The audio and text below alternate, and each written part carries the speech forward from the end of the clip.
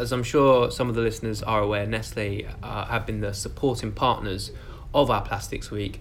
They've got involved in the single-use plastics business roadmap report, which is on the website now. They're taking part in the online event, which happened on Thursday, and they've kind of provided us with some really unique case studies and viewpoints around where we are in terms of the business community acting on single-use plastics. And as a kind of final piece of Nestle's involvement in Plastic Week, they've invited me to their Gatwick offices, which is nice. I'm usually having to trek up to London for an interview, so it's nice just to be able to take 20 minutes to get to an interview this time. So I'm in the Gatwick offices to speak to Anna Turrell, the head of sustainability for Nestle UK and Ireland. So Anna, thank you so much for inviting me to a quite impressive looking studio, much compared to the Edie ones, that's for sure. Just outside of Gatwick Airport, you get a great view of the runway. So yeah, thank you for inviting me along to your offices today, and obviously thank you as well for your involvement in the week. This is just a good chance for us to kind of take stock and on Nestle's involvement in terms of I don't use the war on waste, but that's kind of what it's been used by the media, the war on single-use plastics and the need for businesses to phase out single-use plastics and kind of transition to a circular economy. So I suppose a good place to start would be for the few audience listeners that are perhaps unaware, what is Nestle's targets around single-use plastics, and what's the year been like in terms of 2019 in terms of trying to meet those? So I think 2019 has been an incredibly busy year for everyone, and the plastics and packaging issue has really come into its own, both within industry, as industry engages, but also within the public domain and media and discourse. You really can't avoid the subject. And that means a lot of work, a lot of focus, a lot of resource going on behind the scenes in order to make the progress, make the transformation that we need to see as a collective society, but also specifically as a business in the food and beverage space. Just as a kind of a reminder, Nestle launched its global packaging commitments in April 2018, setting out the ambition and the commitment to have 100% of our packaging, including plastics, recyclable and reusable by 2025, underneath which sits a number of kind of sub-commitments, if you like, in order to help get us there. And all framed within the context of a roadmap that focuses on three core areas. And I think it's really important just to kind of flag these, because it's a great way of starting to think quite structurally around how do we change the system. So for us, it's about developing packaging of the future. So that's new material solutions, innovations, reducing the amount of unnecessary plastic that we use, looking at alternative ways of actually getting our products to consumers. The second area is about how do we shape a waste-free future. So that's the infrastructure piece that you've kind of referenced already. How do we play an active role in shaping the right infrastructure that works best for the communities in which we're operating? And then the third piece is around how do we help drive new behaviour and understanding, particularly through our brands. So how do we make sure that the information we're giving to consumers is consistent, it's clear, it's understandable, but it also correlates with actually what the external waste management landscape looks like. And we know here in the UK, it's super confusing. We've got 400 local authorities all doing different things with different types of packaging. So we need to make that journey easier for consumers. So that was the starting point for us. 2019, lots of stuff going on. We inaugurated the Nestlé Institute for Packaging Sciences in Lausanne in September of last year. That's really our massive R&D hub. It's our kind of innovation incubator, really testing new material solutions, ideas, seeing what works and what doesn't work. And the approach that we've taken is very kind of pragmatic. We're open to all ideas because we know that it's not a one-size-fits-all job that's going to kind of create that transformational change we need to see. But also, we're very, very mindful about unintended consequences, which is why we haven't, in our global commitments, actually explicitly called out compostable or biodegradable, for example, because we reckon there's a role for those materials potentially, but it needs a lot more work and a lot more research to understand actually what that can mean, particularly at the point of use and end of life and disposal when the consumer comes into that. So that was another big bit. One of the other kind of big things on our agenda last year was starting to move to alternative materials, and we had the launch of our Yes snacking bar, moving globally to paper, so 100% kind of paper packaging, which means it's recyclable in the waste paper stream, which is great. We're now looking at how can we scale that across the other brands, other categories, and that comes with a huge amount of complexity and challenge, right? Because what we're talking about is not just how we change the packaging of a product, it's actually all the manufacturing processes and the technology that we use behind it in order to manufacture those products safely and maintain that quality as well. So there's a huge amount of work that goes on behind the scenes in order to get what maybe feels like innovation out there into the public domain, but is it quick enough? And that's the struggle I think that big companies like Nestle are grappling with. Yeah, no, I completely agree. I remember when I suppose plastics really became the big issue. It was, it was happening before that Blue Planet episode that everyone references. We were seeing a lot of stuff on ED come in, but that kind of changed the pace, so to speak, and it became this. There was a real visceral reaction from consumers and from just the public in general around it, and we saw a lot of businesses straight away be like, yes, this is something we definitely need to act on, and I think what I've seen personally is the conversation mature a little bit, a lot more of that discussion around those unintended consequences, a realization that, we need to progress, but there's no silver bullets, no perfect solutions out there. Do you think we're in a state of play right now where businesses can have those, I suppose, more mature conversations with whether it's stakeholders or it's consumers and be like, look, this we realise some people think plastics are bad.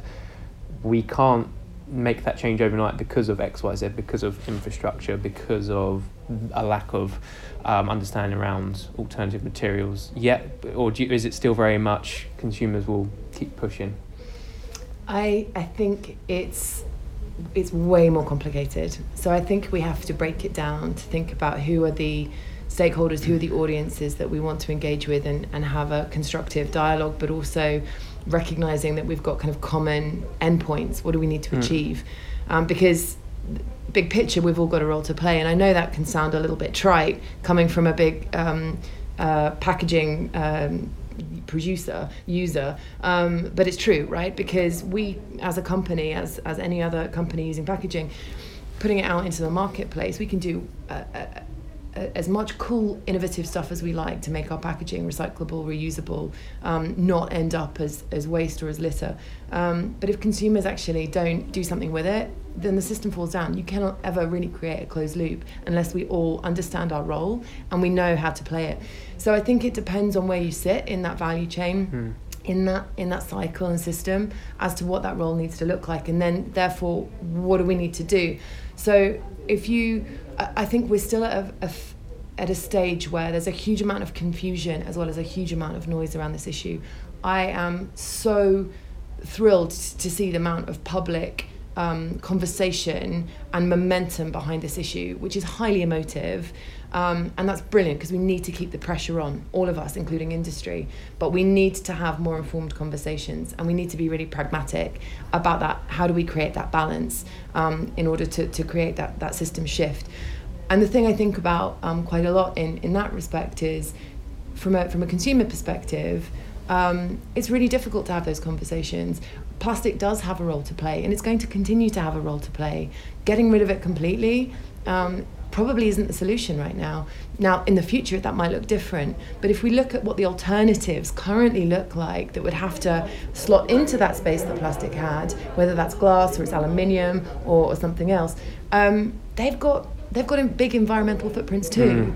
So then it comes down to kind of, you find yourself thinking about, what does that hierarchy of priority look like? Is it about environmental impact? Is it about climate change, carbon emissions? Or is it about plastic waste in the environment?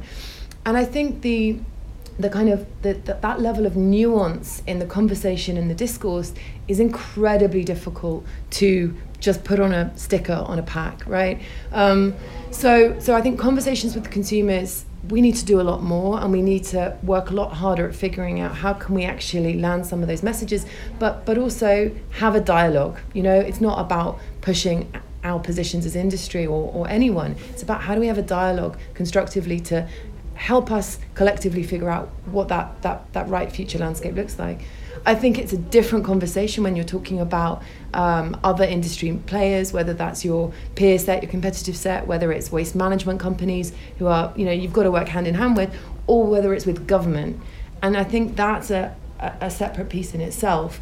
I think going forward into 2020, my expectation and my hope of industry, and very much including Nestlé, because I will be pushing this, is that we have a much more visible and vocal kind of role in helping to inform and engage with all of those policymakers, with those stakeholders that are going to be absolutely critically important to playing a role in shaping what that future system looks like.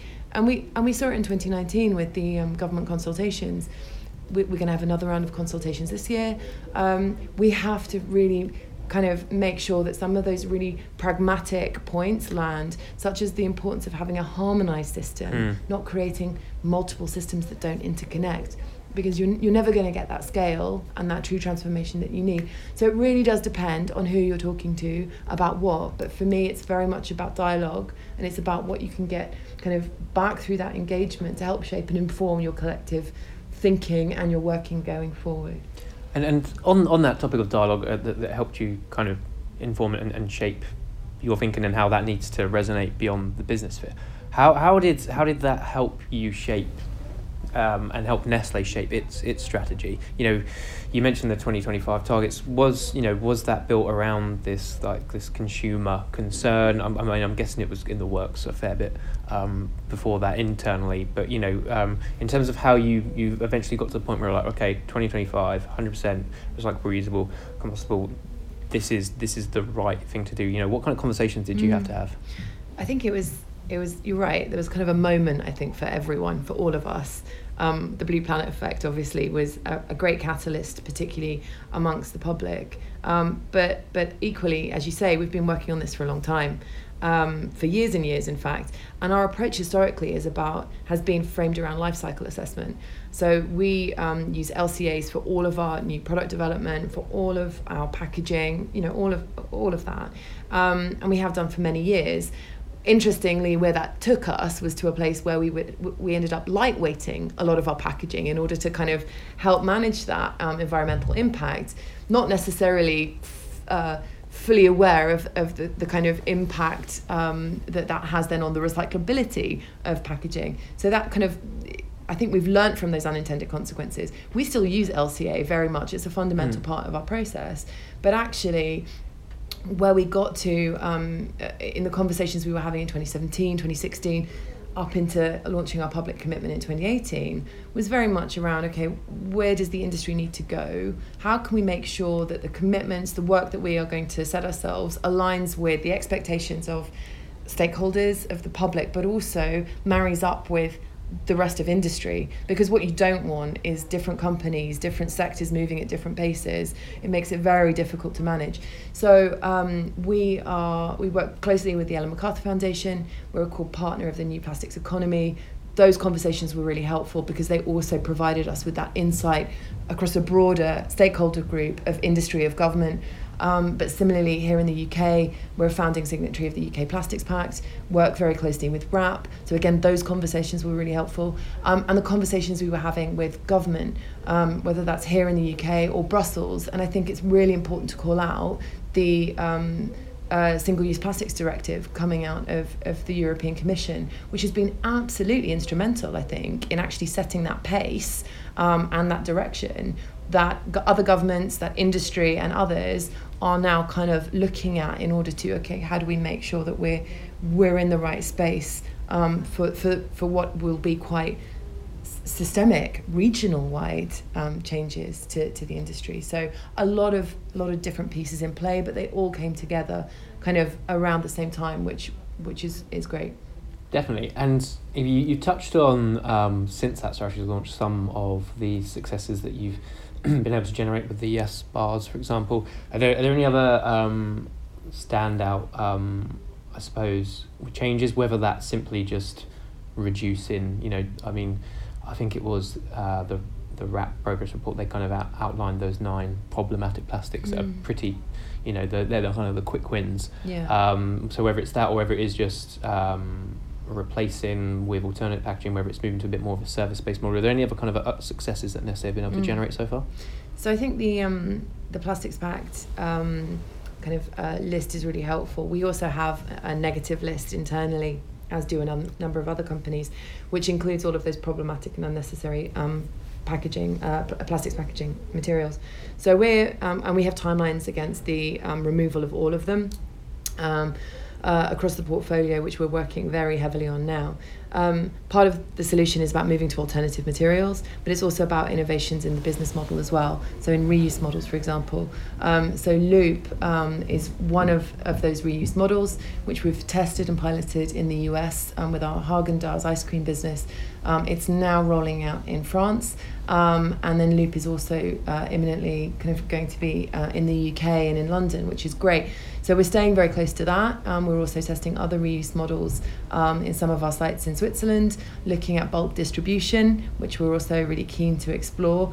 And then brand specific beyond Yes, Smarties have also got a commitment to be plastic free by the end of this year. So we're moving to fully paper based as well. And we'll have some new SKUs coming out very shortly on that. And then another big one in 2019 was Buxton, our Waters brand, which announced that it would be 100%, it would use 100% recycled PET by the end of 2021. It's already got a number of formats in the marketplace that are 100% rPET, but to actually push that right across the brand, which is great. So those are some examples. What I would say is I think it's really important to consider, and we're very mindful of this, when we make those announcements, that they're not just anecdotal little proof points, but they actually have to ladder up into something quite meaningful. So Buxton, for example, we were really conscious of saying, right, this is the commitment we're making, and within the next kind of couple of years, our entire range of Buxton is going to be made of 100% recycled PET. Now, today, that is a tough thing to do because we don't necessarily have the infrastructure in place and therefore the supply of recycler in order to make that a reality. But by setting those public commitments and those intentions, and also demonstrating the investment we as a business are putting behind it, it also really helps to stimulate that development of the marketplace. So again, looking ahead to 2020, we're going to do a lot more work on that as well, because we are very conscious, and I don't want to use the B word, but Brexit, could potentially have quite an impact in terms of how the UK market and other markets interact in terms of the supply of materials or the export, whatever that looks like. And we as a company are very committed to developing effective domestic infrastructure. We want a waste management system in the UK that actually is fit for purpose and works for everyone. Yeah, no, I know some companies have struggled in the past with kind of plant-based PET because of that different views of kind of domestic waste streams in the past. So that's actually a really, really good point that I think hasn't perhaps been brought up too much around this discussion. And then subsequently, then you mentioned that Brexit could be a challenge. Are there any other kind of barriers that are in place, whether that's kind of technological, behaviour-based, or is it still kind of infrastructure that's, that there aren't the solutions there yet, but the fact that you set that public target, like you said, it kind of spurs that market demand? I think there are a number of factors. Obviously, infrastructure is kind of front of mind because it's very visible, but also we all have to engage in it. And the lack of a harmonised, consistent waste management system in the UK obviously completely impedes us from creating those circular economies and that closed loop.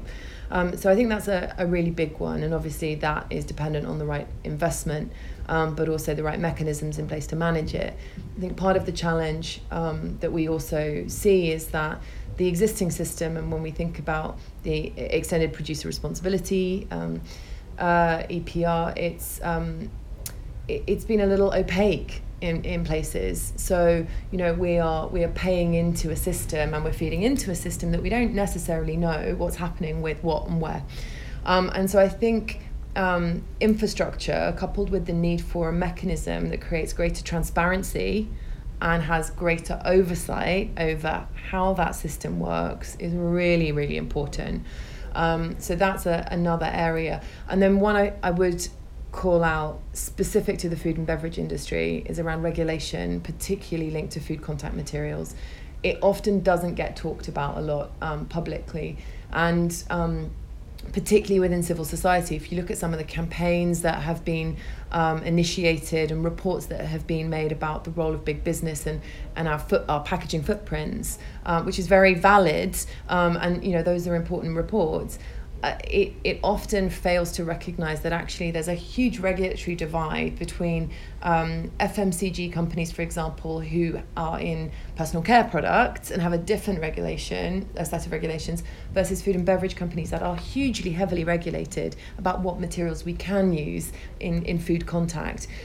So that regulation, I think, is also something that needs to be looked at absolutely together alongside, well, what does that future system state need to look like? And then links into the point I was just making about the availability of food grade quality recyclate, right? At the moment, we don't have a system where there is any segregation or there's a protection for recyclate that can be food grade and scaled to match the demands of the emerging demands of the industry. So that's something else that I think is particularly specifically challenging for our industry. And then, as you said, behaviours, it's the softer side of things. How can we all engage each other with consistent messaging and consistent information that enables us to all consistently do the right thing and do what we need to? And I don't have the answer for that right now, but that's something that is very top of my mind, and I know for our brands is something that is a really a weighty consideration. Yeah, I think that applies to the broader sustainability spectrum as well. I mean, climate change kind of hit the public awareness quite hard last year through the climate strikes, and we've seen a lot of new business commitments around carbon reductions, and I think around what I've seen around plastics and in particular offsetting, there's a risk that greenwash can rise back up the agenda. I think it's not to say that offsetting and in fact, as you mentioned, bio-based compostables don't have their part to play, but I think there's need to be a kind of clearer message around both of those.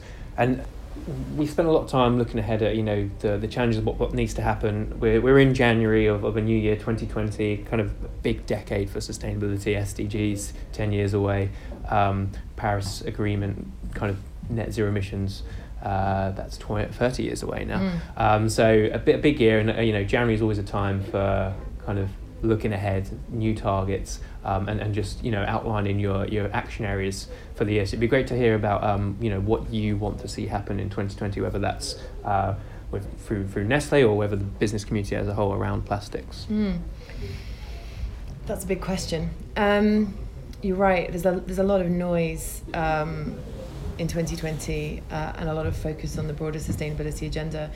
I think where we haven't really gotten into a conversation as industry or as a collective is around the interplay between plastics and packaging and climate, and that's something that I think is worthy of at least a conversation to explore and understand, because I think there is a bigger umbrella and that is around climate, and I think also could be quite a helpful conversation to have, coming back to those unintended consequences, to think about what are our priorities and how do we create that balance within the system. I think going forward, pace is going to be absolutely fundamental. We can all move quicker and harder and all of that stuff, but pace is going to be absolutely fundamental. We've only got 5 years to meet our 2025 commitments and a lot of work to do, and pace requires effective collaboration.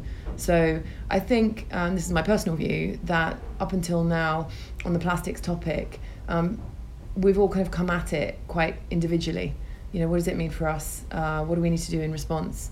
And that's okay, but you get to a point where the maturity of the conversation is such that actually we need to kind of put the what's in it for me aside and say, okay, how can we genuinely, truly collaborate in order to kind of achieve the transformation at scale that we need? In terms of Nestle specifically, we're going to be continuing to release new packaging innovations in line with our commitments and everything I've outlined earlier. We have also just announced, kind of hot off the press yesterday, that we will be investing 2 billion Swiss francs to lead the shift from virgin plastic use to food grade recycled plastics. And the purpose of that announcement is really to also stimulate a wider kind of industry and system engagement and pick up. And as I said before, this food grade quality recyclate is a real issue that we need to tackle if we're going to keep being able to deliver the products to consumers that they love and enjoy. As part of that, we've also just committed to reduce the amount of virgin plastics that we use by 1/3 by 2025, which is really significant. Obviously, we are a multi-category business, which means we are in a number of different spaces using packaging that's quite tricky to use recycled content for. So there's a lot of work to be done there. And as part of that ambition, we're also launching a sustainability fund, so a 250 million Swiss franc sustainability fund, where we want to invest in initiatives, organisations, entities that are really focused on how we can tackle the issue around waste within the environment. So whether that's collection, it's reprocessing, it's sorting, whatever that may look like in the countries around the world where we operate, recognizing that solutions look very different in different countries and different regions. So a lot of work going on, a great opportunity ahead. And hopefully these announcements will serve to also galvanise broader industry momentum, because we really want others to join us on this journey as well. Well, what a great start to the year that sounds like it's going to be. And definitely agree with the coupling of the plastics and climate debate. I think we will start seeing more of that. In fact, we interviewed Sian Sutherland from A Plastics Planet the other day. There's a piece up on our website, and she says that exact same thing. That's where this conversation needs to go. So there's a bit of unified thinking amongst the sustainability experts, which are great.